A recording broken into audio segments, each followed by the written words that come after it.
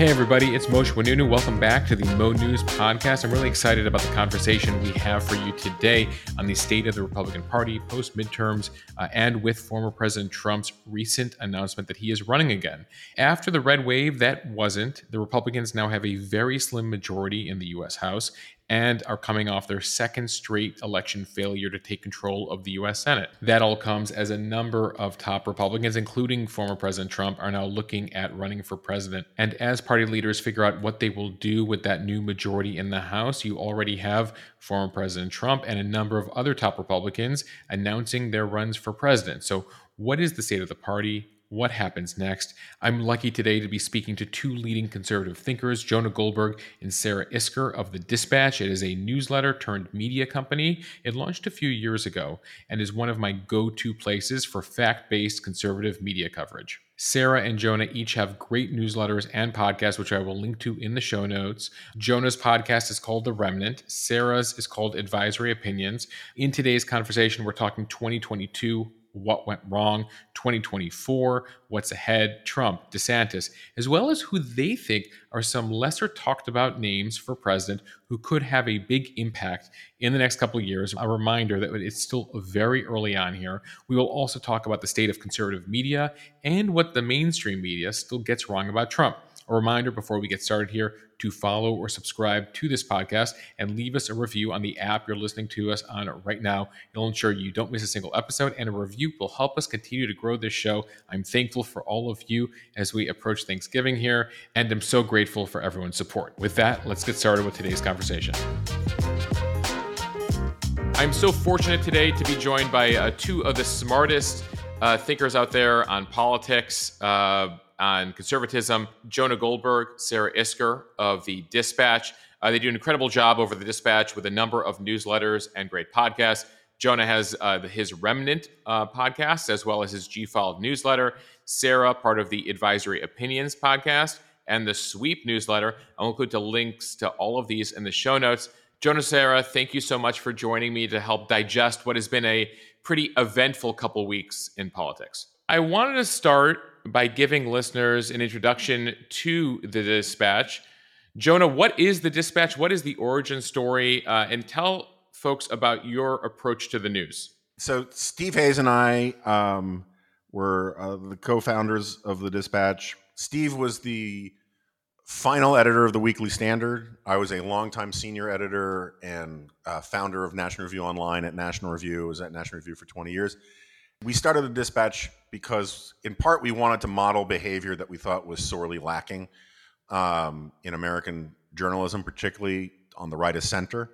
And so we wanted to put a real emphasis on reporting, on facts, on not carrying water for either party. I mean, we don't really shy away from the fact that we are conservatives, but we think it's really important for conservatism to be able to call the BS of your own side sometimes.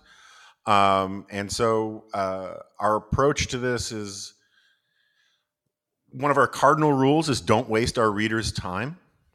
We kind of think that one of the important services we provide is that we allow people to sort of feel like they got as caught up on the news as they feel they need to be, and then they can go about their day. Our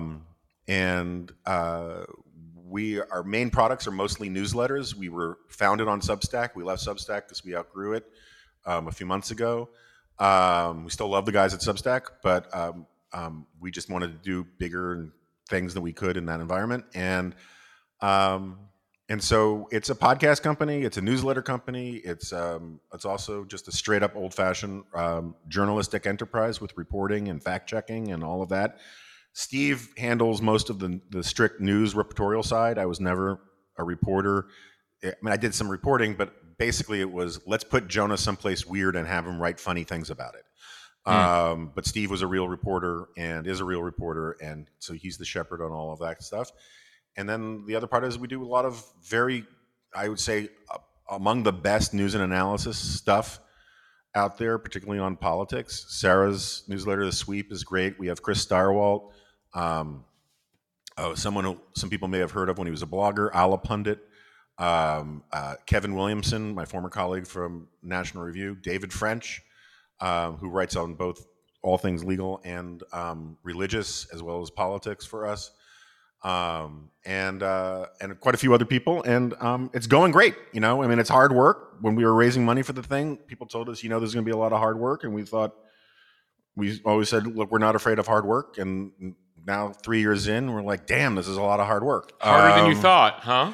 Yeah, it's just day in and day out. But it's going well. We have incredibly loyal, committed members and readers, and you know, we are not succumbing to a lot of the decline in engagement that a lot of other sites are, in part. And we don't really care in the way that other sites do, because we have no clickbait advertising. We don't do that stuff on the site. We think the user experience is really, really important, and that the ads and advertising and autoplay video and all that kind of stuff just mucks everything up. And also, in some cases, it encourages sort of clickbait, hot take kind of coverage, and that's the opposite of what we're trying to do.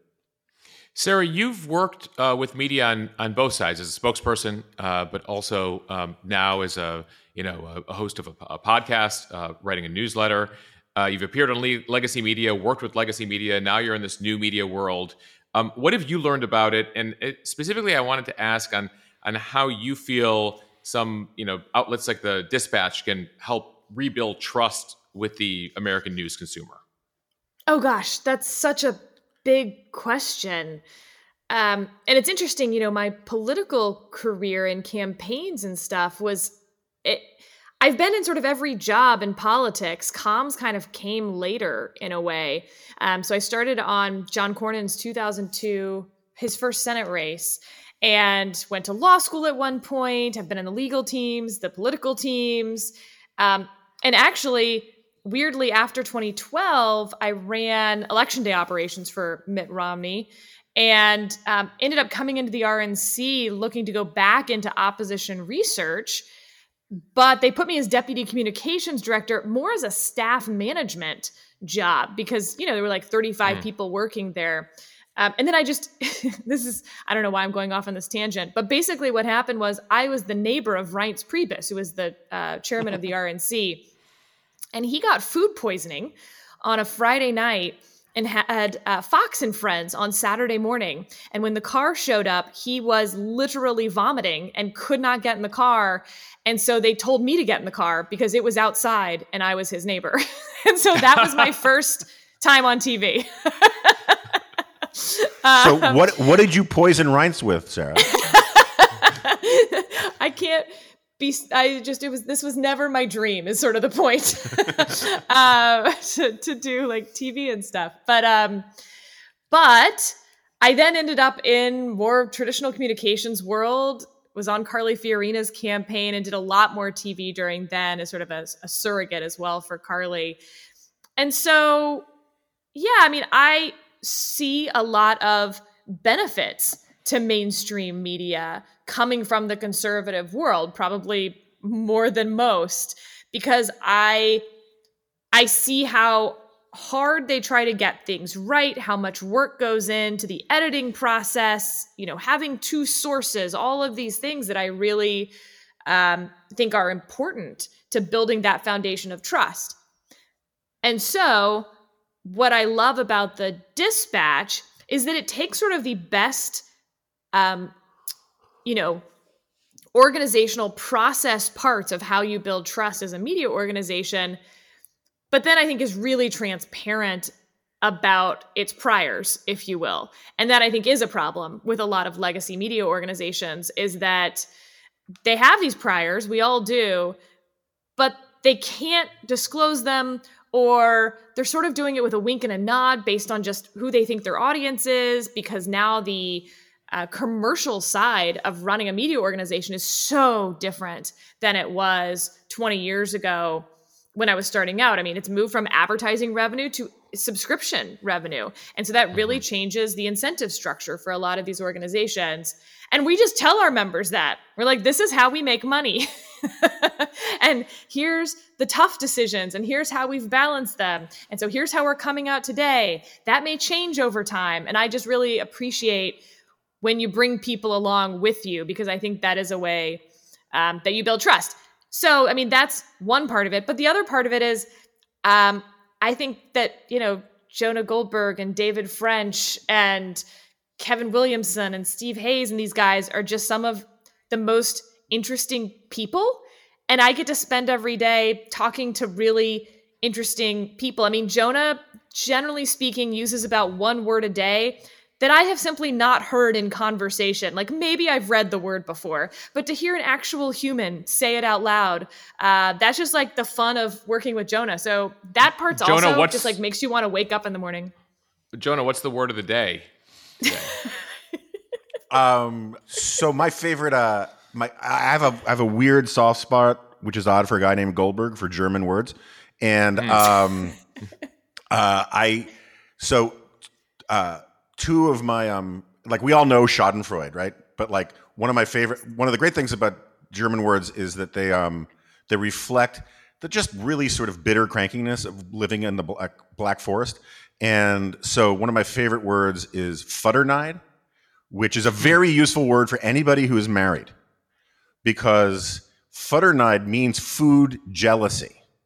So like if you go out to dinner and your spouse orders better than you have Futterneid. Man, I should have ordered that. And so someone's Futterneid can give you Schadenfreude. And I just think it's a useful sort of way to think about the world. Jonah, I threw a challenging question at Sarah there, and before we get to what has been a very eventful couple weeks in politics, one more media question for you, just based on the lessons of the Dispatch and the origin story, etc. What broke the media? When did you realize that something was broken about how things were being covered, the lack of self-criticism among conservative press, etc.? How much can be blamed on one individual who sort of came into politics about 7 years ago, and what can be blamed on the media writ large and their and what's been going on technologically and within American society over the course of the past few years? Yeah, I mean, I should be clear about something. So, I mean, I grew up in a media-saturated household. My dad ran news syndicates and was an editor for news syndicates, and probably had thousands of reporters that he could assign to things.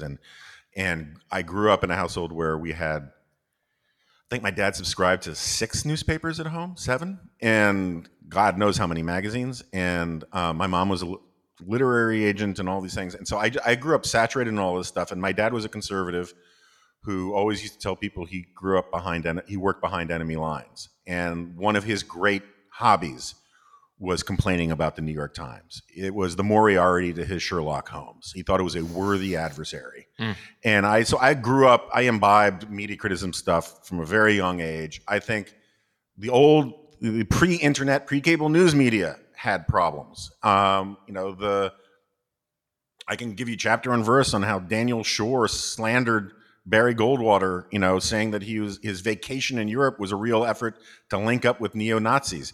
And it's so funny because we have this nostalgia for the Cronkite days, and it's so funny because if you actually look at that survey where he was named the most trusted person in America, there was a marketing survey put together by CBS that was totally slanted towards, we hold these things like they're rules of thumb, like, well, in the days of Cronkite, well, they had their own issues back then, yes? Absolutely. And anyway, my only point is that I am not as nostalgic for the old days of when literally the most important media organizations in the country that set the tone and tenor for all other coverage were like 7 out of 10 of them were within 2 square miles of each other in Midtown Manhattan. And there were a lot of problems in those days too.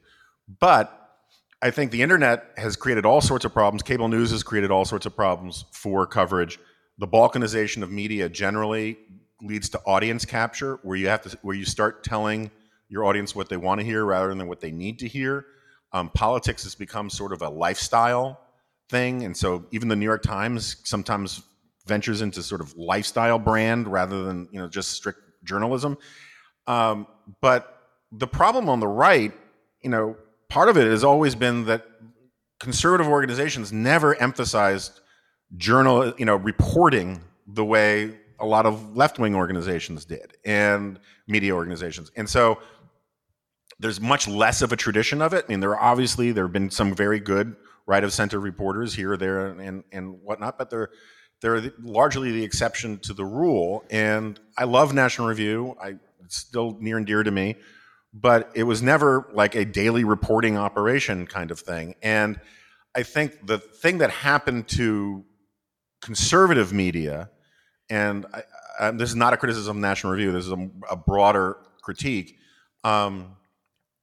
is that it had for so long acculturated itself to the idea that it was part of a movement trying to help the Republican Party become conservative and then having conservatives be in power, that the entire conservative movement, with a very few exceptions, basically internalized this idea that you needed to be a political consultant for the Republican Party.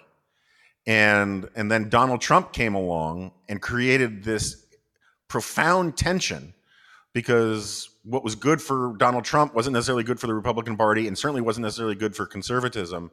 And you saw some websites, some news outlets, quote unquote news outlets, Breitbart comes to mind, that kind of stuff, that just leaned all the way into the cult of personality, the sort of radicalism. Steve Bannon, says he's a Leninist. And that sort of saturated big chunks of conservative media, driven in part by Fox News, where I was a contributor for 11 years or so. And so a lot of the problems on the right have more to do with a lot of problems with conservative media have more to do with the problems that Trump imposed on conservatism than they have to do with the problems of conservative media. But it's in some ways also a chicken or the egg kind of thing. In an environment, a social media fueled environment where people get addicted to outrage, and like my standard criticism of a lot of irresponsible websites on the right and on the left, and social media companies generally, is it's monetizing dopamine hits. It's aimed at making people really, really angry, because that boosts their engagement, that boosts the algorithm to stay immersed in this stuff, and it's screwing up a lot of people's heads. All right, we have a lot more of the conversation to get to, but I first wanted to thank our sponsor this week. It is Boll & Branch, the sheet and bedding company. Boll & Branch, Boll and Branch. If you follow me on Instagram, you might have been part of our viral debate recently over whether to use top sheets or not. It was all based on a Wall Street Journal story about Gen Z and millennials kicking off the top sheet. Thousands of you messaged me about your sleeping habits, about what blankets you use, about what bedrooms you use. Actually, you got into many, many details. Either way, Boll & Branch took notice and is very excited to be offering Mo News listeners an incredible deal, 25% off and free shipping for a limited time this week as we head into Black Friday with the promo code MONEWS, MONEWS. You can enter it when you go to bollandbranch.com, BOLLAND branch.com. My wife Alex and I recently got a set that included a whole bunch of pillowcases, Euroshams, the duvet cover, a top sheet, yes, a top sheet, and all of it is a game changer. The sheets keep getting softer after each wash. We are really loving these 100% organic threads, and if you're looking for a gift for a loved one, or frankly just yourself this holiday season, I highly recommend it. A reminder that we literally spend a third of our lives in bed, so sheets are a really big deal. Boll & Branch is offering a special early Black Friday deal for Mo News listeners. It's the best deal of the year, 25% off and free shipping when you use the promo code. Everyone wants to get more sleep, and there are a ton of different sleep hacks out there. Noise machines, meditation, earplugs, which I do. But you can immediately transform your sleep with Boll & Branch. We have Boll & Branch sheets in our house. They're in white. They are so soft. In fact, we say all the time, but they really do get softer with every wash. And the sheets also come in a really pretty box, kind of wrapped up like a present just for you. They feel buttery and breathable to start. And again, as Moshe and I always say, they get softer with every wash. Best of all, it feels a little bit luxurious every time you slip into bed. These best-selling sheets are also made with the finest 100% organic cotton. They're completely free from toxins, soft yet super breathable. There's a 30-night worry-free guarantee, so you can wash them, style them, and sleep in them for an entire month. And if you don't really love them, you could send them back right away. And again, they're made without toxins. There's no synthetic pesticides, formaldehyde, and other harsh chemicals. So sleep better with the softest, most breathable bedding from Boll & Branch. Get 15% off your order when you use the promo code MONEWS at bollandbranch.com. That is Boll and Branch, BOLLAND branch.com. That promo code MONEWS, MONEWS, for 15%, 15% off your order. MONEWS, MONEWS, over at bollandbranch.com. That's Boll and Branch, BOLLAND branch.com. Promo code MONEWS. The offer ends on November 27th. We're just about 2 weeks since midterms. Some Republicans were talking about a red wave, guaranteed majorities in both houses. What resulted, Democrats have kept the Senate, slim Republican House majority, some infighting among leadership. You wrote in your newsletter, The Sweep, Democrats didn't exactly win, but Republicans definitely lost. Sarah, what happened? The way that I think about this election is a crosswave, two waves that in many ways wipe each other out. So you still have all the historical factors that were favoring Republicans. You had the historical trends, you had the economic indicators, low presidential approval numbers, party out of power. That wave still existed. And it's why you see some of the Republican governors, for instance, doing as well as they did. Ron DeSantis, notwithstanding even. Look at DeWine or Kemp, Sununu, etc. But you had this crosswave coming from the other side, from Democrats, and things that were helping them. Certainly, I think it is clear to me now that abortion had more impact on this election than I was expecting. And that I think even many others were expecting. But how did everyone miss that? How did everyone miss that? How did we all miss that? Because I at least thought that we had already sorted ourselves on that issue for 20 years. It had been sort of the chief cultural issue. And so who was left to really move parties over that? And the answer is, by the way, like, not to skip ahead to the end of the story here, but we aren't talking about that many people. When we're looking at a cross wave, and let me just finish what else I think was in that Democratic wave, which is the candidate quality on the right in some of these races was wanting, is a word for it. And then you had the Donald Trump factor, not just, January 6th or threats to democracy, but even operational problems that he caused the Republican Party, where their voters now vote on election day because he told them the way to stop the steal was to vote as late as you could on election day. Well, there's a few problems with that. Of course, there's the very obvious problem in that if you plan to vote at 6 p.m. on election day and then you get a flat tire or your kid throws up or whatever else, you just don't end up making it. Or just the line is really long, right? Or you just see the line, it's super long. Yeah. You just say, screw it. Not worth it. Two, it limits the reach of your volunteers. With Democrats who have 40%, let's say, of their voters who vote early or by mail, they only have to concentrate their election day efforts on 60% of their voters. Republicans had to use the, roughly same number of volunteers, but for 100%, let's call it 80% of their voters. So their volunteer per election day voter was just a lot lower. And lastly, I think, and this is where it really hurt Republicans, you go back to 2012, Republicans had a slight edge in mail ballots and early voting in general, in part because old people liked to vote by mail and they tended to vote Republican. And so Republicans and Democrats built voter models of what they would need in each precinct in order to win the election. And they would separate that out by absentee ballots and things like that, do something called A/B chase to get those ballots in, compare them to the voter model. And so you'd really know where you were in 3 weeks out from the election and whether you were underperforming in unexpected places, and it would give you a lot of information. Democrats had that information in spades in 2022, but Republicans did not know they were losing until 3 hours after the polls closed. It's egregious, and it's all because of that Trump-led change to voting on election day just put them at a huge disadvantage. But the point is, at the end of all of this, what you get is a real status quo looking outcome. But underneath the water, there's all this turbulence that both parties are now trying to deal with what that means moving forward. Yeah, I would agree with all of that. The only two things I'd add, and I'd be curious if Sarah agrees with me on the first one, which is that when you ask why did we miss the abortion thing, I think part of it is that even though the polls were generally pretty good this time, particularly if you take out the sort of partisan ones,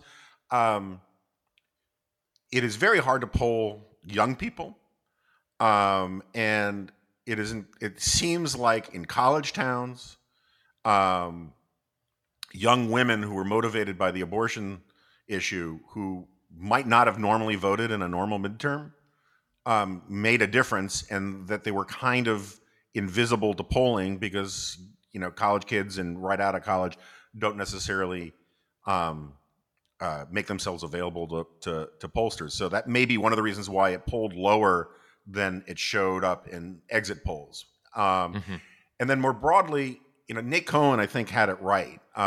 He made this argument that Nate Cohn from the New York Times, that sort of along the lines that Sarah was saying, that anywhere where abortion seemed to be truly under threat, abortion rights seemed to be truly under threat, or where election deniers could actually have a really bad impact, Democrats did well. Anywhere where those things really didn't feel like live issues, the red wave manifested itself. Right. I sit here in Brooklyn, New York State, where the biggest red wave, one of the biggest red waves, took place here. That's right. And that's because no one thought that abortion was going to be banned anytime soon in New York State. And the election denial stuff really didn't come up.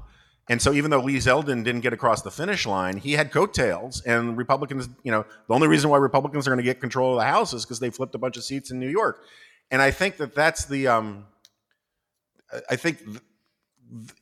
that's the sort of the manifestation of this counterwave that Sarah's talking about, insofar as you have a lot of Democrats who want to say it was like a Biden wave.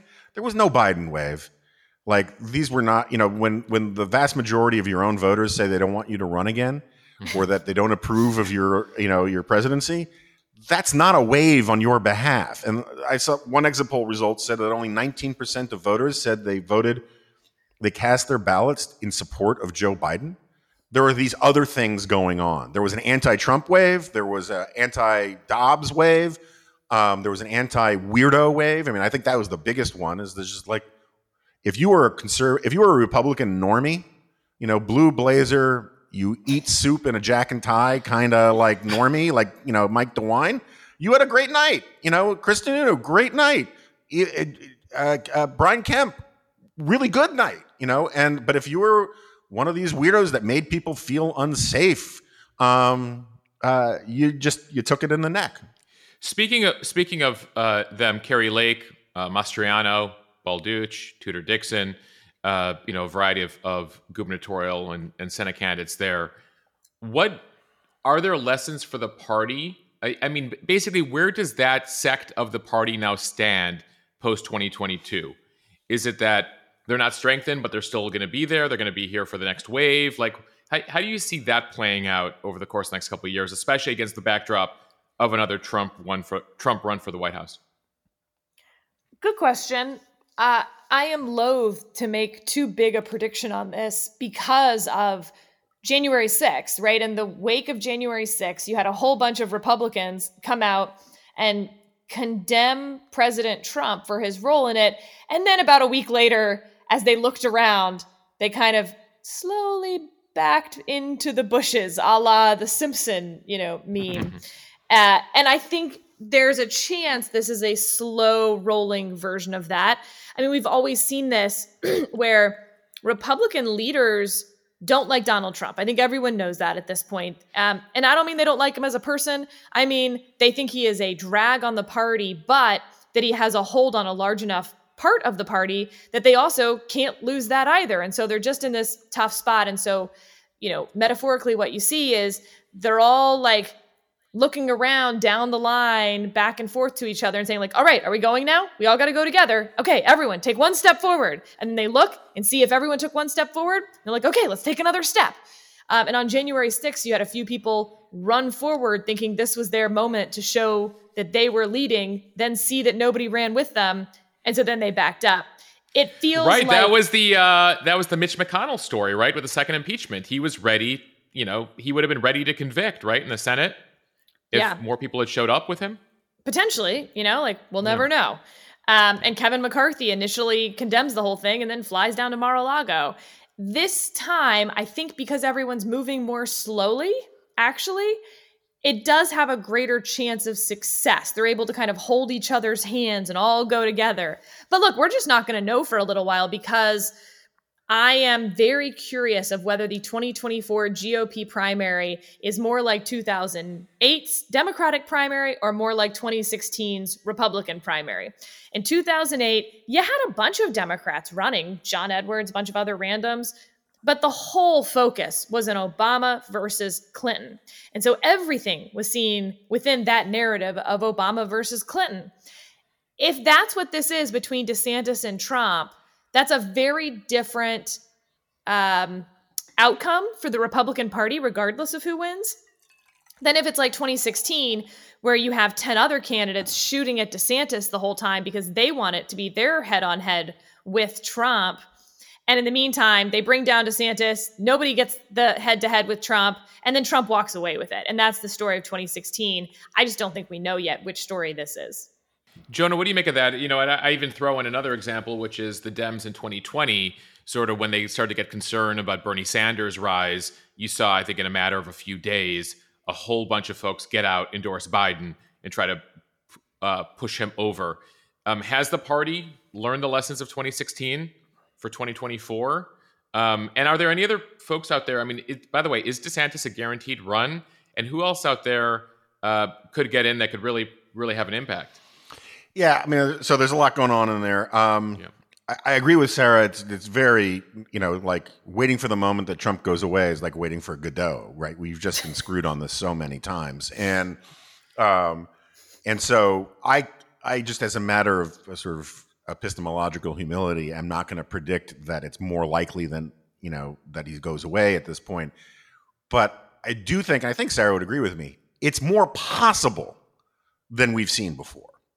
And then there's a difference between likely and possible, right? It is much easier to see Trump losing his grip, right? He's certainly gone from 800-pound gorilla to at least 700-pound, maybe 600-pound gorilla. It's still a big gorilla, right? But and you still have this problem. I mean, Sarah's sick of me using this as an illustration, but like in game theory, there's this what they call belling the cat problem. It is in the interest of all of the mice that there be a bell on the cat, because that way they know when the cat is coming. It is not in the interest of any individual mouse to be the one to put the bell on the cat. And that was what happened in 2016. It was a collective action problem. Everyone sort of thought they would be the last one standing, and they weren't going to attack Trump because they wanted his supporters. And then it turned out that just the sticky plurality was all Trump needed, and he got the nomination. And so there's definitely a danger of that happening again. I mean, and Sarah's much more expert on whether the indictment stuff and all that is a barrier for him of any real kind or not. That said, I think it's a lock that DeSantis is going to run. I mean, I would bet that way. I don't have any inside information, but it is generally understood among most politicians that politics is about moments, and you have to seize your moment when you have it. You can't wait 4 or 8 years. And this really does feel like, or let me put it this way, it would be weird if DeSantis didn't feel like this was his moment. Mm-hmm. And that said, I am much less bullish on DeSantis' chances of getting all the way through the primaries. At National Review, I can't tell you how many times I was told that it is obvious and that I'm a fool for not seeing it, that Fred Thompson is going to be the next president of the United States. I remember that, yes. And or Rick Perry, and you can go down a long list of these things. There are these boomlets. Scott Walker was way ahead forever, and then he just had a bad rollout. Howard Dean was all the way ahead of the polls on the Democratic side forever, and then he had that primal scream loss in Iowa. It's a scary thing to be given the crown this early, right? I mean, I remember exactly. I was assigned to a certain campaign in August of 2007, run by Rudy Giuliani, and at the time, I think he was polling at like 45% of the Republican primary voters. Yeah, and so I think that DeSantis has, by all accounts, very low EQ, and he doesn't really hold a room very well. And that's not been a problem for him so far. but like it might be a problem in Iowa and New Hampshire, and he could flame out or not. I am perfectly, as someone who has had to retrain his muscle memory to not sort of instinctively just root for Republicans because I'm sort of done with that. But I am still a conservative who wants there to be a healthy conservative party in this country. I'm agnostic about whether, DeSantis is the guy, but I do think he's obviously preferable to Donald Trump. And I think Democrats and liberals do a huge disservice to themselves and to the country by saying that DeSantis is just a smart version of Donald Trump. He's not. And what you're really, if you're saying that DeSantis is no different than Trump, what you're really saying is that Trump is no different than your basic garden variety Republican. And that undermines all of your existential set your hair on fire warnings about how Trump is this unique threat to democracy. If you're really saying that he's just, that the problems are just the Republican Party. And so I don't know. I mean, I could easily see DeSantis being the instrument of Trump's loss and then some third person comes in or not. But, time will tell. Are there any other folks here? I mean, we've watched the Mike Pence book tour of the past week. Sarah, anybody else out there that you sort of see playing the long game here and, trying to ensure they don't rise too early, but could, be giving that speech at the Republican convention in about just over a year and a half? Certainly the stalking horse from Trump and DeSantis is Glenn Youngkin at this point. Mm-hmm. He has been taking a lot of donor meetings that I think are going very well of sort of the old school traditional conservatives who obviously aren't going with Trump. And DeSantis, for them, it's not that DeSantis is the same as Donald Trump, but DeSantis has his own not traditional conservative record at this point, especially on sort of civil liberty, free speechy stuff in Florida. And he's, certainly more on the attention-grabbing New Republican side of things, the Martha's Vineyard stunt, stuff like that. And so Glenn Youngkin's able to walk in and say, no, I am much more in the, whatever you want to call it, Reagan, Bush, Romney model of Republican in terms of beliefs and in terms of how I run as a candidate. So I don't know that the Republican Party voters are interested in that right now. But if you're asking, if Trump and DeSantis fall into a volcano, who's sort of putting in the legwork right now of a real campaign operation, yeah, I'd say it's Glenn Youngkin. But I think it's worth noting that the Republican Party, and therefore Republican voters, have a real problem after the primary. Because if Donald Trump is the nominee heading into the general election, I think at this point, Republicans see that 2016 was the, 1 in a million super needle threading electoral count victory, right? He didn't win the popular vote, and every election since then has been getting worse. He was the change candidate. He was worth taking a flyer on in 2016. You didn't quite know, but Hillary Clinton was so unpopular that's what provides that, again, just like you couldn't do it again if you tried. Wisconsin, Michigan, Pennsylvania by 10 to 30,000 vote wins there. So that's a problem in a general election if Trump's the nominee, just right off the bat, obviously. But if DeSantis is the nominee or someone not named Donald Trump, even if Donald Trump's esteem with Republican voters has fallen as far as I think it can fall, Donald Trump could run a third party candidate. He's got there's states that have sore loser laws, and there's certainly ballot access issues.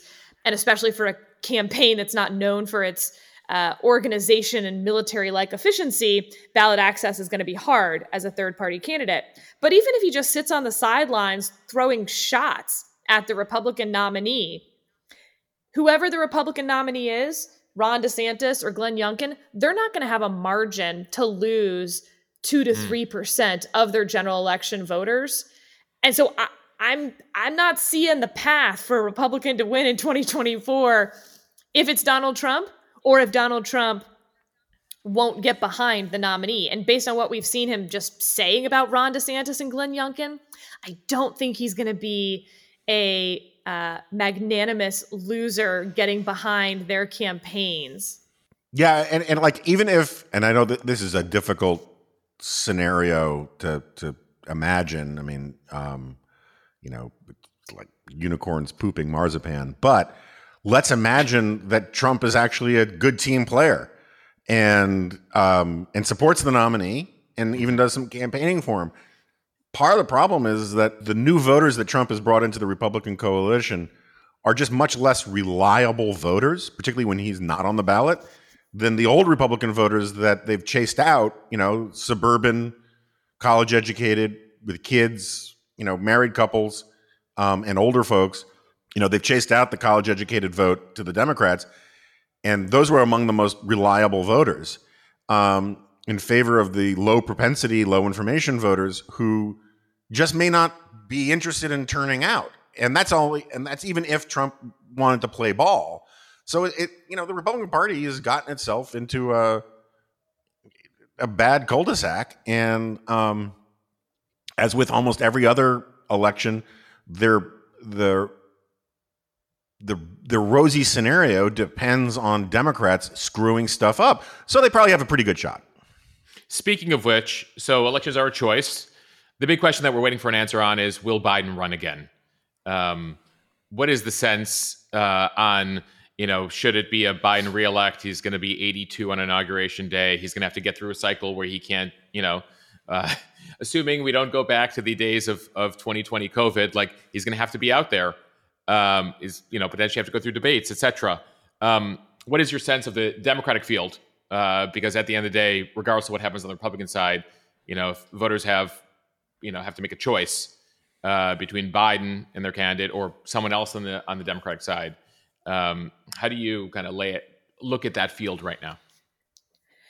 It's not as pronounced as the Trump problem on the Republican side, but the Democrats have a Kamala Harris problem on their side. Because if Biden doesn't run, either he has to endorse his sitting vice president, who nobody believes has a good shot at winning a general election, or he has to not endorse his sitting vice president, which makes it a free-for-all, certainly on the Democratic side, but more difficultly, it's not going to be well received within the Democratic base that he didn't endorse his vice president. The first Black female to hold, the highest office that any woman has held in the country, to not endorse her also is bad. And so they're really stuck, which is why I think Biden, if at all possible with his health, will run again. And we will take this up on the next time Sarah and I do a podcast without you, but I would argue that the Speaker of the House outranks the Vice President in our constitutional order. But that's an argument for another time.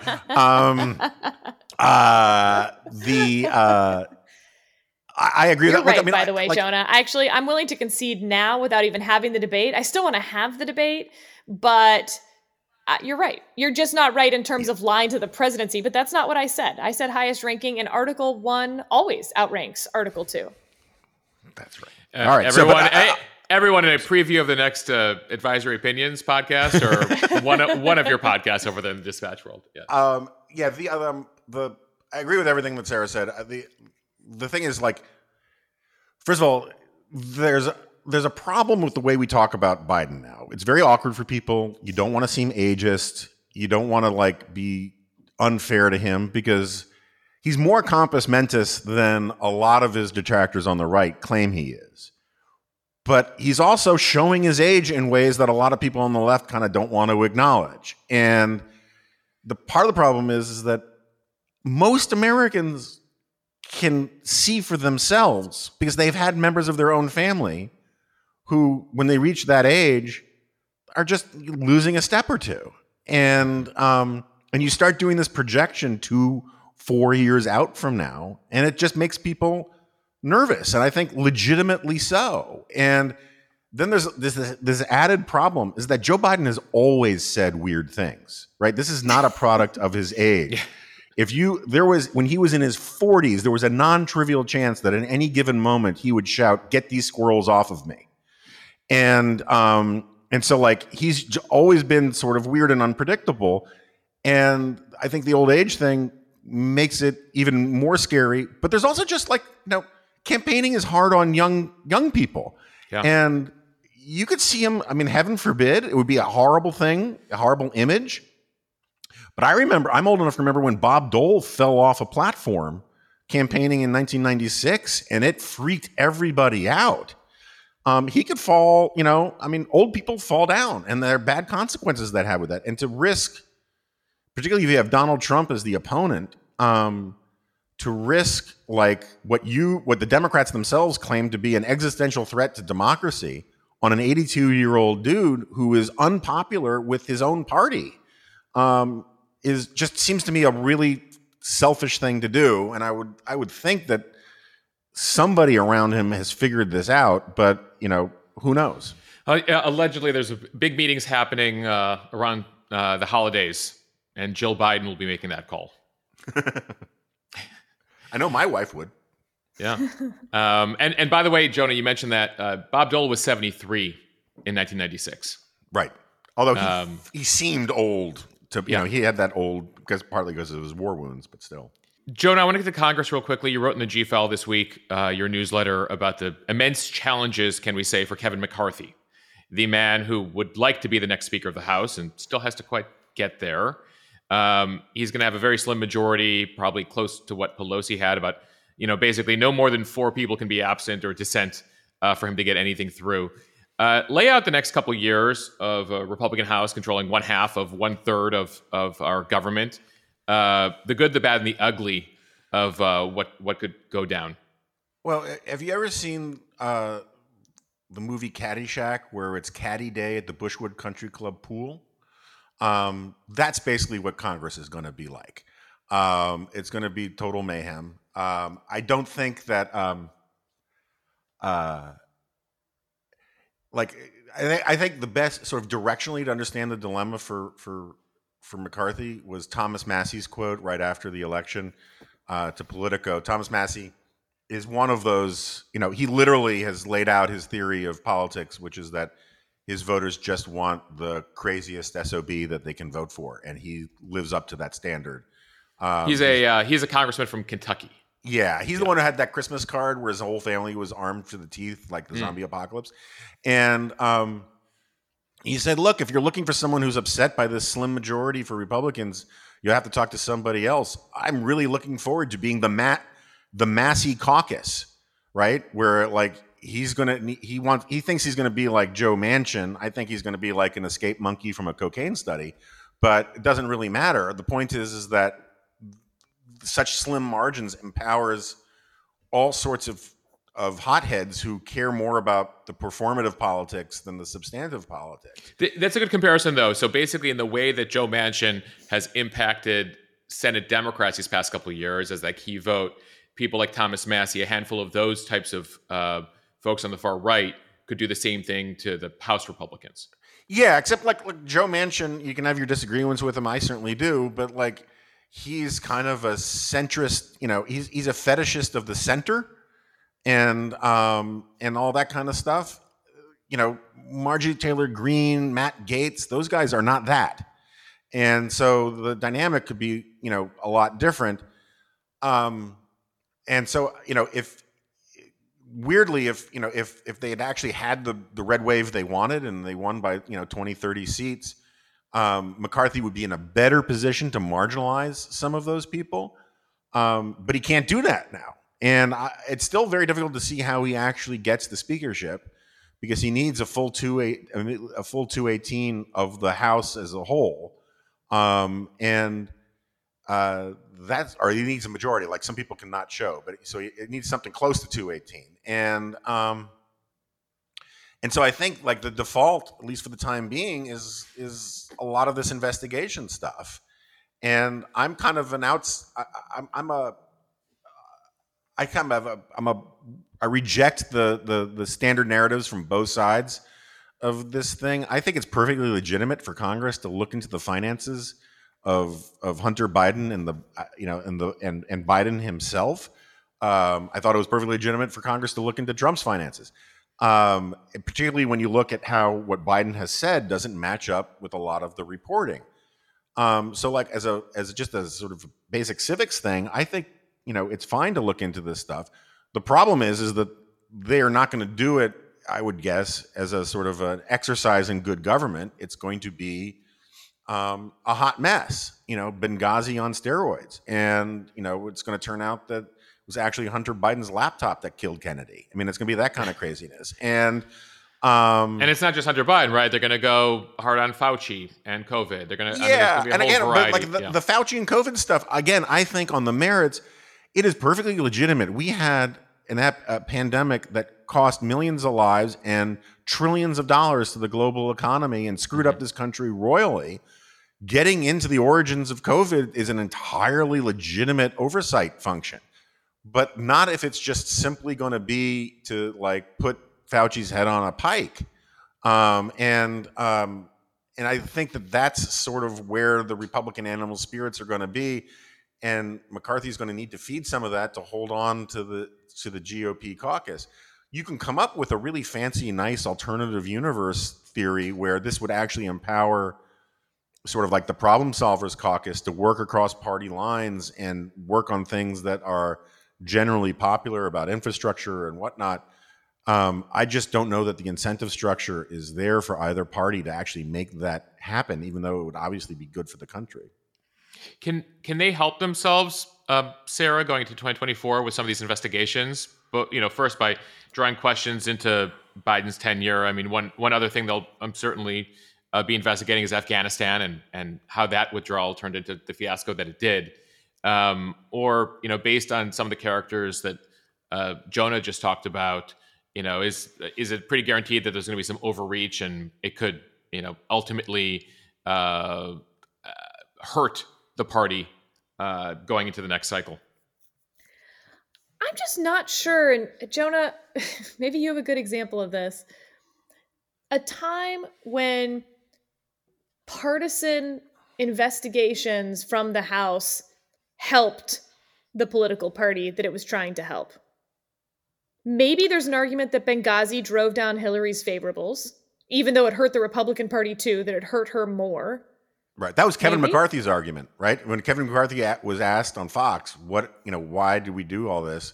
Why did you do all this with Benghazi? He said, look, they've been successful. Her poll numbers went down. He just openly admitted it was a cynical exercise that lowered Hillary Clinton's poll numbers. But yeah, but Hillary Clinton was also deeply unpopular before that. Now, when she was Secretary of State, her popularity rose. But basically, every time Hillary Clinton's been on the, ballot, her poll numbers went down. In 2008, she was unpopular. Then she becomes Secretary of State. Her popularity increases. Then she runs again. She becomes unpopular. Maybe Benghazi drove it down some, but there's also just a whole bunch of other factors. My only point in all that being, even if they run it like a relatively tight ship, which I do not think they'll be able to do. Right. When inflation's where it is, crime, immigration, all these things that actually affect people's lives, and all the headlines are going to be about some hearing about Hunter Biden, I just don't think that's a great path for any political party that then wants to run the next election about how they're going to fix the economy. Well, which is it? When you're in power, you seem not to care that much about the economy, and instead you're appealing to this very online portion of your base shrug, And they throw out, by the way, impeachment. I mean, are we living in an era now where every president's going to be impeached at least once by if the House is controlled by the other party? Well, and we understand that Donald Trump is pushing, in fact, to make sure that Joe Biden is impeached 3 times in the next 2 years because he does not want to be the president with the most number of impeachments, which, my God, that's not how we're measuring success, friend. Yeah, I mean, I just keep asking people, what are you actually going to impeach Biden for? And you get not important, Jonah. Not important. Yeah, exactly. And so that's I'm actually inclined to think that they don't impeach Biden. I mean, clearly there will be people trying to do it. Lots of idiot stuff about introducing articles of impeachment, but I don't think they pass out of the House. And obviously, impeachment would die in the Senate. So I mean, it's just stupid theatrics at this point. Okay, I want to end here. We began the conversation with the state of the media, and I want to end because I was struck this week by some of the conservative media, including the Murdoch-owned entities, and how they approached the Trump announcement. I'd love your reaction to that and the larger question, which is overall lessons for the media going back to the escalator ride in 2015. I think they have actually learned some lessons. Even Fox turned away from Trump's Mar-a-Lago announcement when it ventured into Castro territory. I think that a lot of the networks have at least internalized the idea that you can't just cover every single rally as if it's huge news just because it gets good ratings. They used to keep the camera on his empty podium for like an hour waiting for him to show up. It was just like $2 billion of free media. I would like to think that at least some of the network executives who talk about Trump being a threat to democracy and threat to journalism would not repeat that. That's a pretty easy lesson to learn. And I think, the response from Murdoch world is, been there, done that. And the stink of Trump being a loser and that Trumpism being a loser at the polls for all of these pragmatic, fairly cynical, big donors and big business guys, that's very effective to get them to say it's time to move on. And I think we're going to continue to see that kind of stuff. Whether it does the trick is another matter. Sarah? I think a problem for the legacy media that hasn't been solved is dealing with the substance of what Trump says. Donald Trump lying today, they haven't quite figured that out. There's still the business incentives to cover Donald Trump.